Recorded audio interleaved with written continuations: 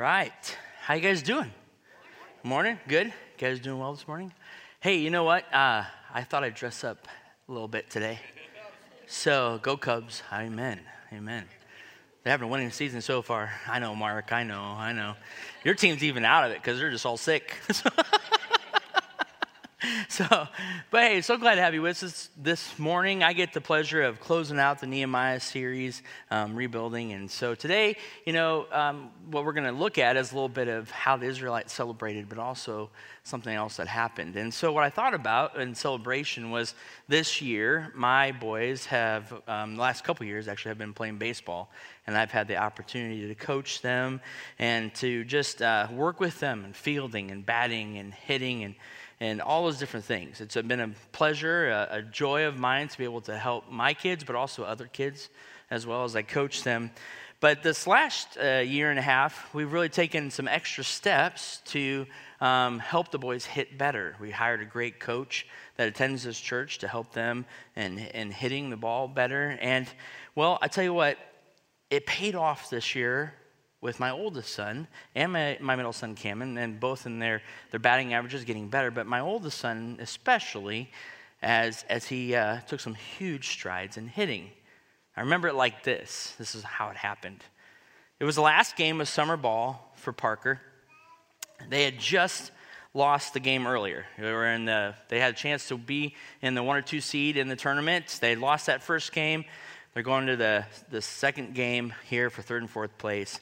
And here's what happens. Here's how I remember how it happened, right?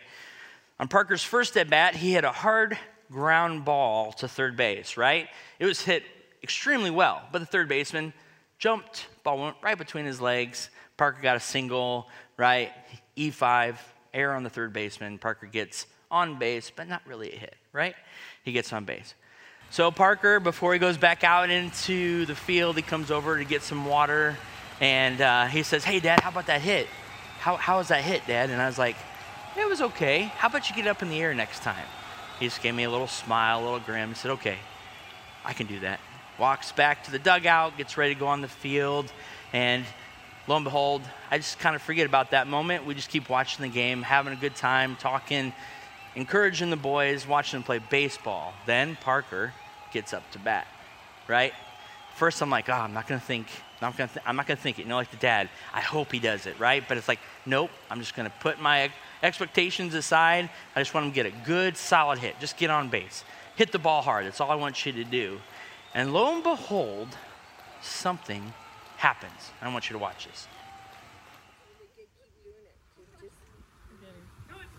Can't touch it. Might get out of here. No, it's over. Yeah!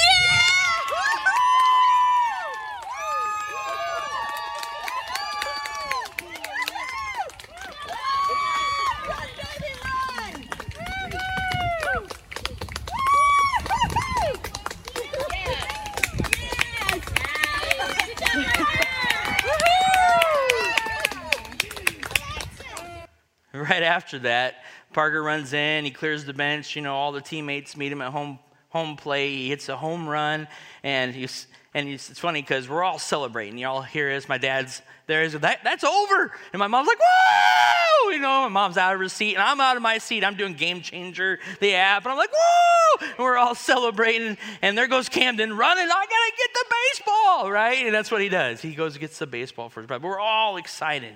We're all celebrating because it's paid off. That wasn't his first home run that year. He had 3, if you ask him, 2 over the fence, 1 in the park, So they're still home runs, right? But the hitting, the hard work, the commitment, it paid off this year. We start to see Parker hitting the ball better, Camden hitting the ball better, right?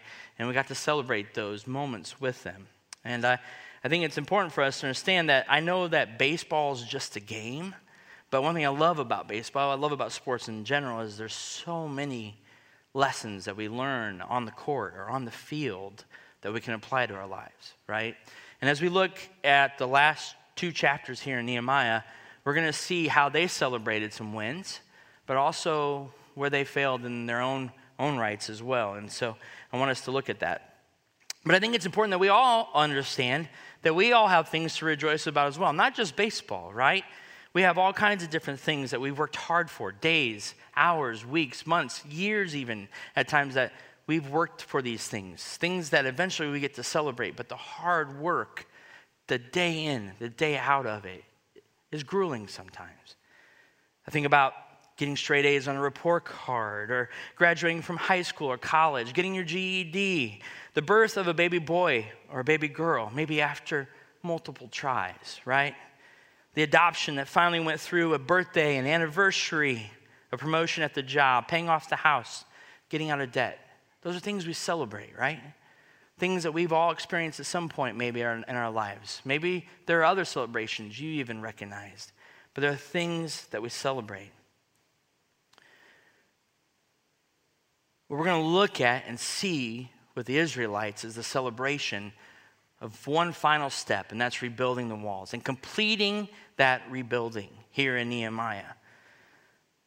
But what I want us to do is just take a quick look and just kind of look back and see what happened, what transpired before this. I think it's important for us to remember that for 52 days, it took them 52 days to complete the walls, right? It took them 52 days to do that. And it took 7 different times that they were confronted by Sanballat and Tobiah, that they were confronted as they rebuilt these walls. But they had to continue to persevere, continue to be disciplined. Nehemiah strategically and systematically and passionately led them day in and day out to rebuild the walls, to finish what they had started. In chapters 8 through 11, Nehemiah continues. He didn't just stop at the walls. He also continued to rebuild the sacred elements, to build up the leadership and put them in place, put the society back together so that all the things that God had asked them to do, they were in order before Nehemiah had to return. Because he had to return as he promised the king to go back and be his cupbearer. So we're going to read here in Nehemiah 12. We're going to skip through some of the verses because there's a lot of names that explain who Nehemiah put in charge of the temple and the singers and the musicians. And so we're going to begin in verse 27. I'm not going to try to pronounce most of those names because I'll fail miserably at most of them. So as you read through them, do your best to list them out when you read this at home. But let's begin in verse 27. So Nehemiah 12, verse 27 through 31. Let's begin there. And at the dedication of the wall of Jerusalem, they sought the Levites in all their places, to bring them to Jerusalem to celebrate the dedication with gladness, with thanksgivings and with singing, with cymbals, harps, and lyres. And the sons of the singers gathered together from the districts surrounding Jerusalem and from the villages of the Netophites. See, it's a hard word. Also from Beth Gilgal and from the region of Geba and Asmaveth. For the singers had built for themselves villages around Jerusalem. And the priests and the Levites purified themselves, and they purified the people and the gates and the wall. Then I brought the leaders of Judah up onto the wall and appointed 2 great choirs that gave thanks. One went to the south on the wall to the dung gate. Then skip to verse 38. Give you a second to get there.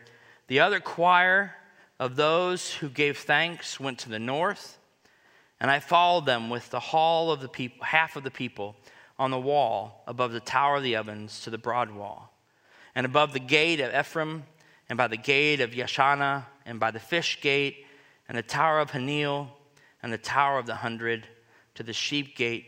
And they came to a halt at the gate of the guard. So both choirs of those who gave thanks stood in the house of the God. And then one final skip here to verse 43.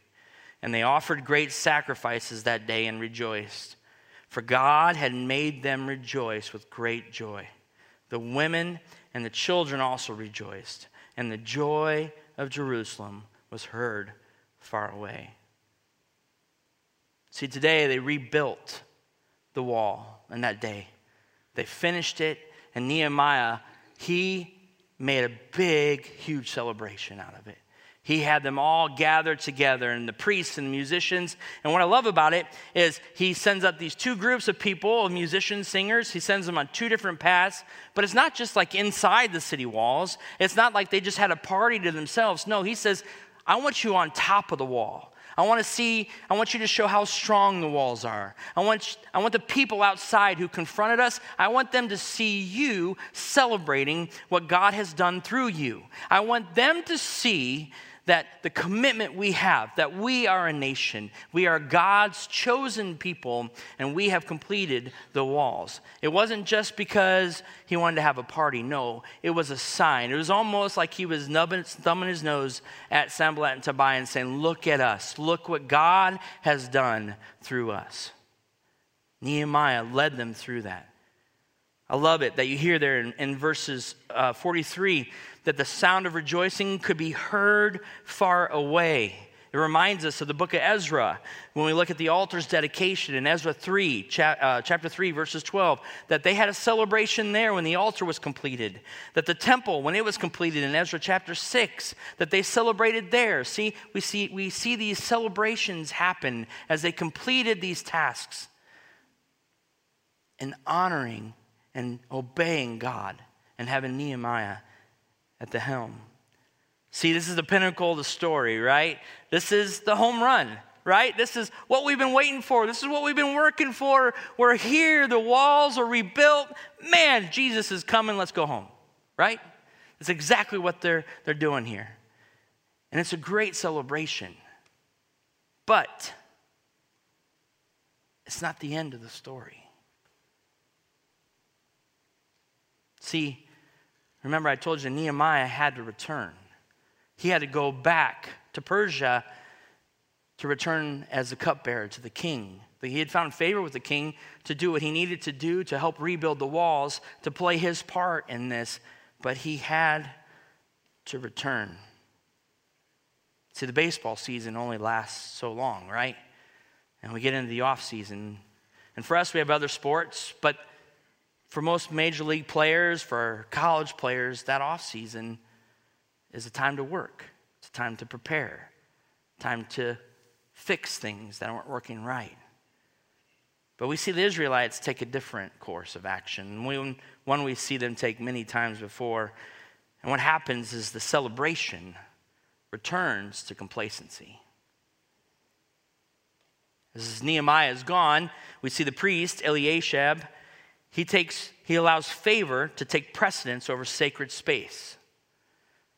Remember that guy that I mentioned, Tobiah? He was the guy that the whole time kept fighting Nehemiah, kept saying, no, you don't need to rebuild your walls, kept trying to get him in trouble. He kept doing all these things to confront the Israelites, saying, no, you can't do this. We don't want you to do this. You can't do this. And Eliashib, the priest, goes, oh, man. Tobiah comes to him and says, hey, can I use one of your storehouses? And he gives in. A sacred space, a space that's supposed to be kept holy. The priest gives it to Tobiah to use for his own personal possessions and goods. In chapter 13, verse 6, Nehemiah is allowed to come back. And finally, and once again, Nehemiah's got to remind people what they're there for, why they rebuilt the walls, why the temple was rebuilt, why the altar was rebuilt. We see Nehemiah, he learns of Tobiah's tendency there at the temple and he throws him out. All his belongings, kicks him out on the street. He discovers that the food allowance that the Israelites, that they were supposed to give to the priests so that the musicians and the singers could have all the food that they needed to do the work of God, that has stopped, right? They had stopped giving the food to them, and they had to go back out into the fields to work. As in verse 11, chapter 13 there. We see that disobedience begins to take precedence. Remember, the celebration returned to complacency, and they start breaking the Sabbath in chapters 13, verses 15 through 16. They're violating the law and an oath sworn to Nehemiah in chapter 10. They open a farmer's market in the temple. Takes me to Jesus when he cleans out the temple. It's supposed to be a house of prayer, and you've made it a den of thieves. Nehemiah returns to this. They've opened up a farmer's market in the temple. They're desecrating the Sabbath in chapters 13, verses 17 through 18. And then we see Nehemiah confront the nobles there in Judah and verse 17. Nehemiah then in verse 19, chapter 13 there, orders the gates to be closed. He says, all the merchants away, but they're so bent on getting their money, they camp outside the walls. So Nehemiah sets his guards at the gates. It's kind of funny because what happens here is you see a little bit of even Nehemiah changing. It reminds me of my kids. You know how with your kids at home you can be like, everything's going great, right? And then you walk into the room and you look under the bed and there's plates and cups and silverware and there's wrappers. This just happened yesterday to me. And you get in there and you're just like, what are you doing? I've asked you to clean your room up, and the clothes are piled up, hanging over the ceiling fan and the shoe rack and the desk, and you're supposed to do this daily. It's a task that we've given you, a chore that we've given you to do daily. And lo and behold, you've just been stuffing it under the bed. Nehemiah, I see this in him as he goes through this. I see that he's like, what do you guys not get? We did all this work. We faced all this confrontation. We battled these people. We carried a sword in one hand, right, and a trowel in the other. And what did you not get? What did you not get about this?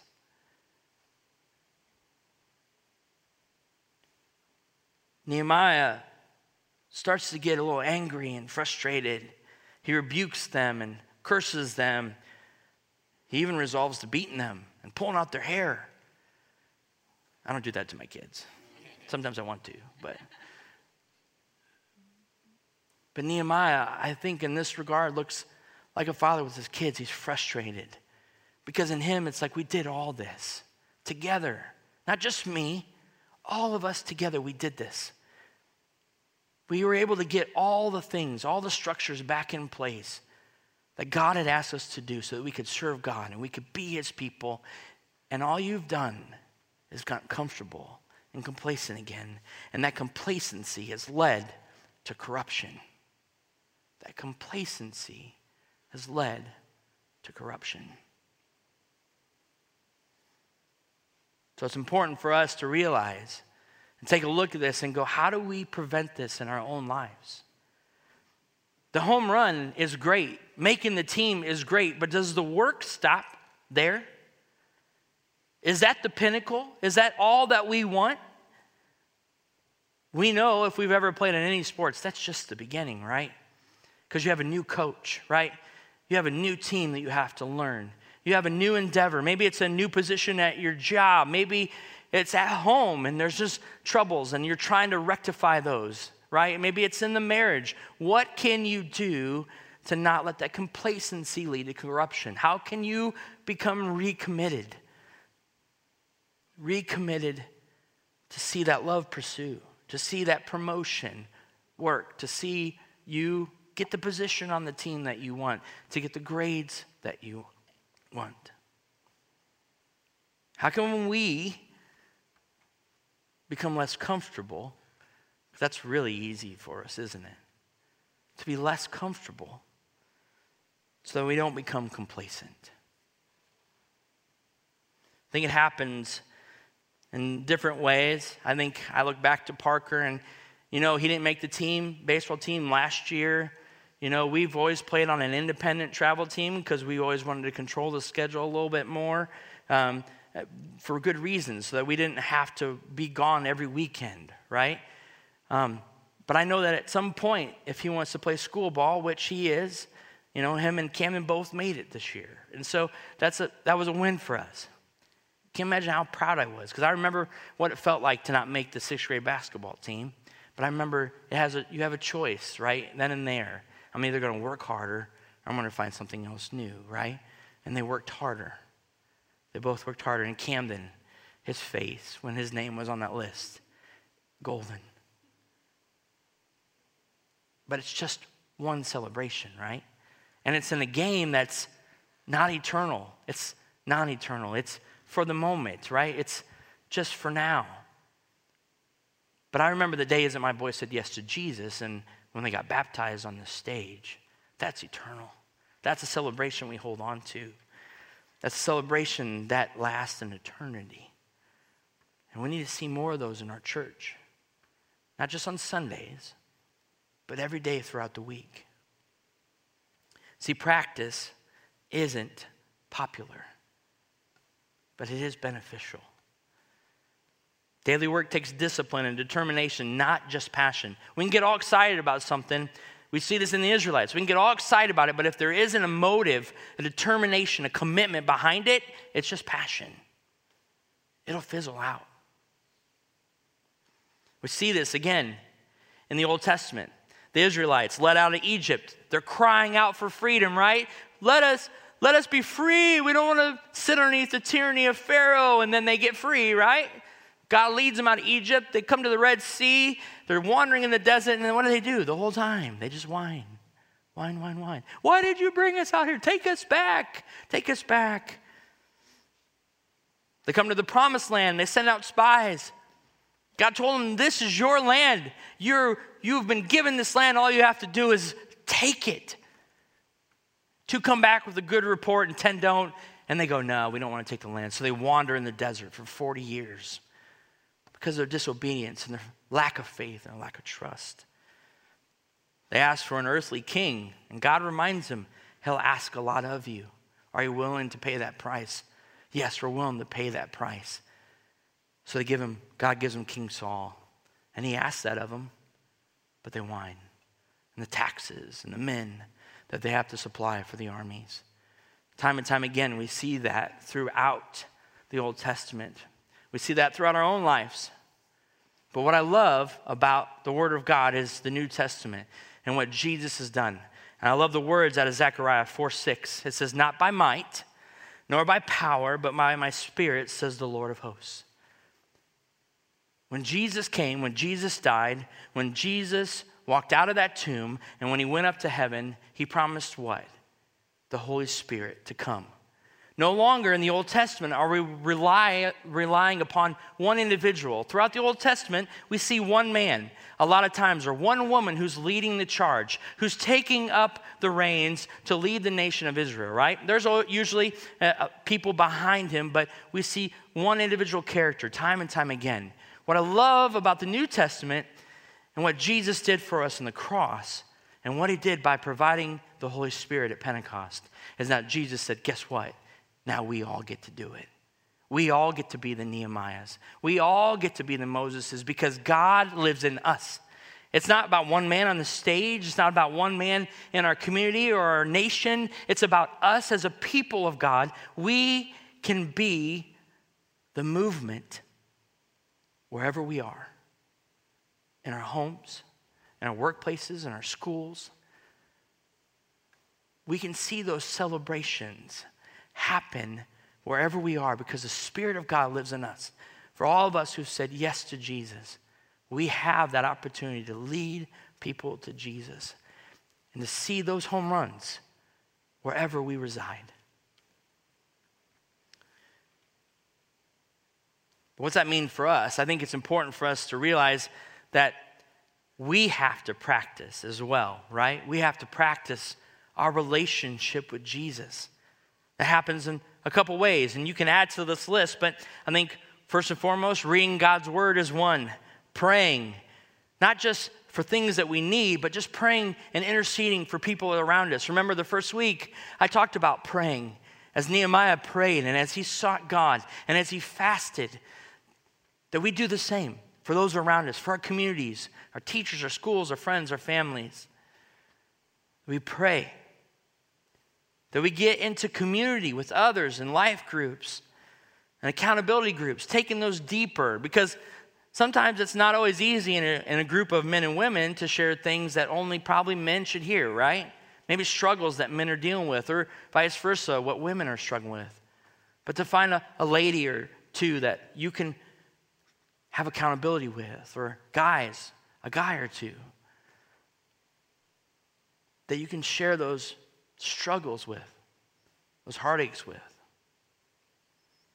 think another opportunity for us is to serve others. And I'm not just talking about hopping on Facebook and giving some money to somebody's cause or handing out flyers at an event. I'm talking about really serving. And this is something that me and my family struggle with, but serving that takes you out of your comfort zone. Serving that challenges your normal so that you can see the other side of the world that we don't see. Serving others, your family, your neighbors, your friends, your community. See, I think at Great Oaks, I know for us and for me that we need to find more ways to hit home runs. I think for so long, the church, in a lot of ways, has set up every Sunday to be the center point to where we say, bring your friends to church and we'll tell them about Jesus for you. And that's not how it's supposed to be. It can work that way. But we're supposed to be the light wherever we are. The church is one element of that factor, but throughout our life groups, throughout our baseball teams and our softball teams, through our dance teams, the bands, the scholarship teams, right? The Scholastic Bowls. How come we can't use those elements to be the light? Not just to live a good life and be a good Christian, but to look for and pray for opportunities to maybe have a chance to lead somebody to Jesus, to be bold in those situations, and to love them like Jesus loved them.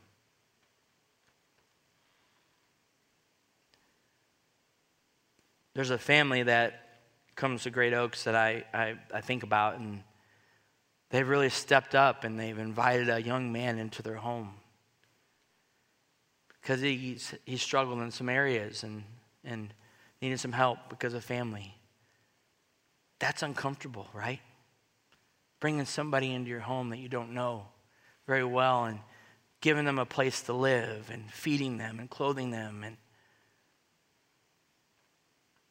dealing with all the mess. But it's a perfect example of who Jesus is, right? Getting in the mess. To love them. To be committed to them. To show them what Jesus is. And hopefully to lead them to Jesus. Now I'm saying that's what you need to do, but I think we all need to look for opportunities where we can open up our doors or we can meet them wherever they are to show them who Jesus is. And those will be tiny home runs. And nobody may never see that, right? Nobody may never know that that happens through you and your family. And that's okay because God does. And one thing I love that we read in the New Testament that Jesus tells us, it says, if one person says yes to Jesus, all of heaven rejoices. That's a home run, isn't it? We don't get to see it. We don't get to be a part of what heaven experiences, but we get to see that person's life changed. We get to see them take a whole nother direction into a whole nother world, and no matter what, their eternity is now secured, right? Because this life is just but a mist, but a small piece. And now they get to be with us and those we know in heaven. It's worth the commitment. It's worth the work. It's worth the time. Reminded of the verse in Galatians chapter 6, verses 9 through 10.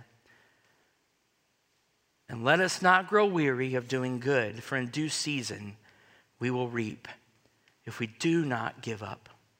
So then, as we have opportunity, let us do good to everyone, and especially to those who are of the household of faith. See, our commitment to daily practice leads to celebration. But let it be a reminder, but our complacency leads to corruption. So my challenge to us is let's keep practicing. Let's practice our faith outside of these walls. We have a world right now with COVID and all this stuff that is crazy, right? Not only is it fear and confusion and chaos, it's everything the devil loves, right? It's everything the devil loves. But we have a God who's bigger. We have a God who hits home runs like no one other. And I have to be honest, I'm tired of the status quo because we need God to break through.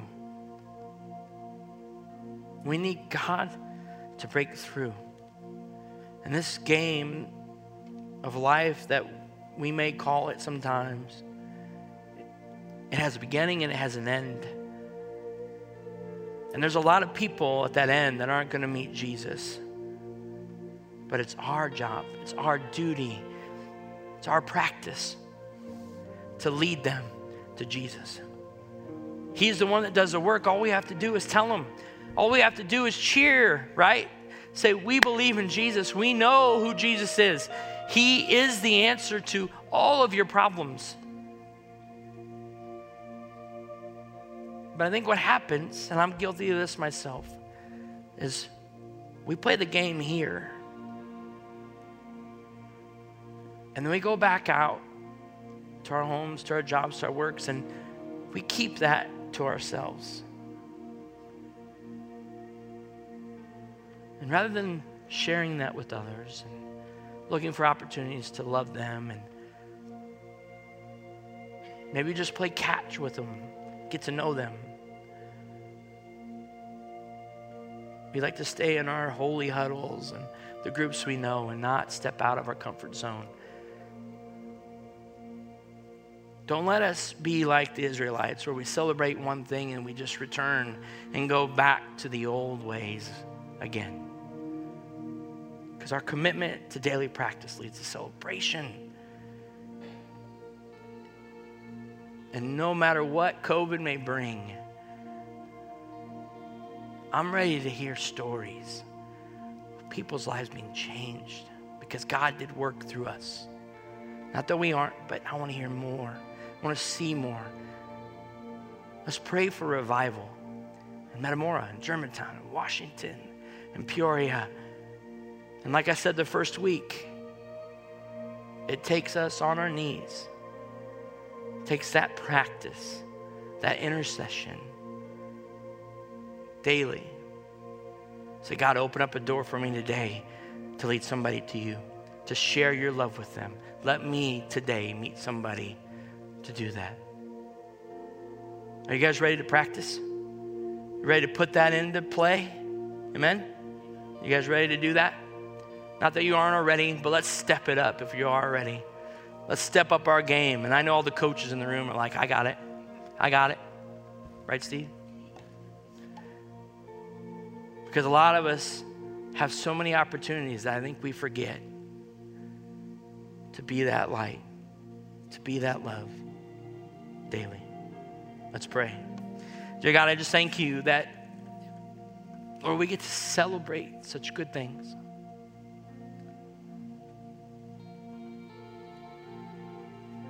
Lord, I have to be honest, I'm so excited about what you're going to do through Great Oaks.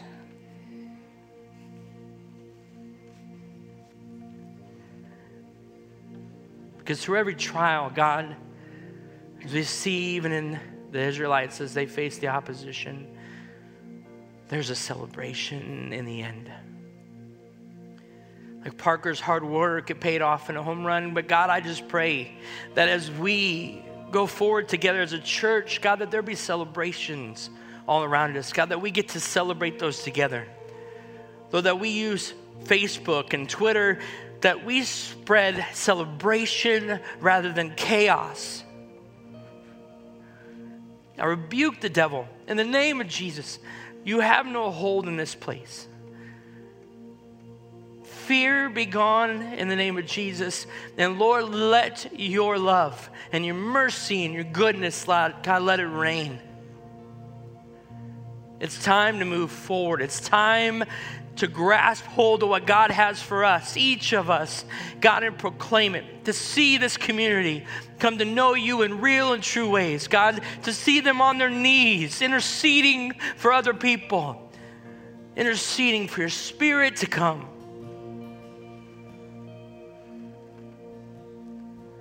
God, help us all step up to that plate, God, and swing away as we know and as we tell people about you.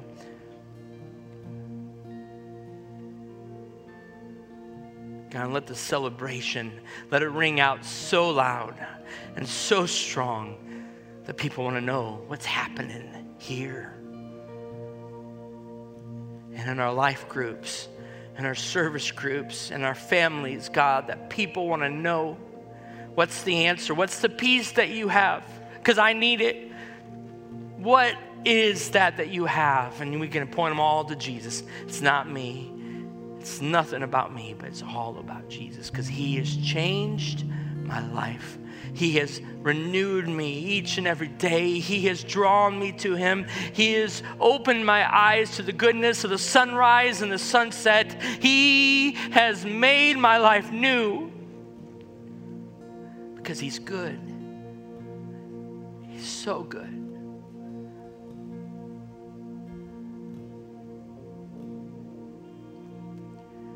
So as we get ready to stand and sing, as we sing this song out, raise a hallelujah, praise be to God, let it be a celebration. Whatever sin is in your life, ask the Lord to forgive you. Whatever it is in your life right now, fear, anxiety, doubt, worry, maybe it is a sin that you've been struggling with, I just pray in the name of Jesus that there be freedom, that today we get to celebrate in your own life what God has done, and that we get to leave this place changed and renewed, and we're celebrating out the doors that people go, what happened to you? Because something's different. Something's new. God happened to me. That's what happened. Jesus happened. So let's sing this song out together like we've never sang it. That we raise a hallelujah. We give you praise, God, for all that you've done. You are a good and gracious God, and we love you with all of our hearts, with all of our minds, God, and all our souls. But it's in your name, Jesus. Amen. Amen. Let's stand together.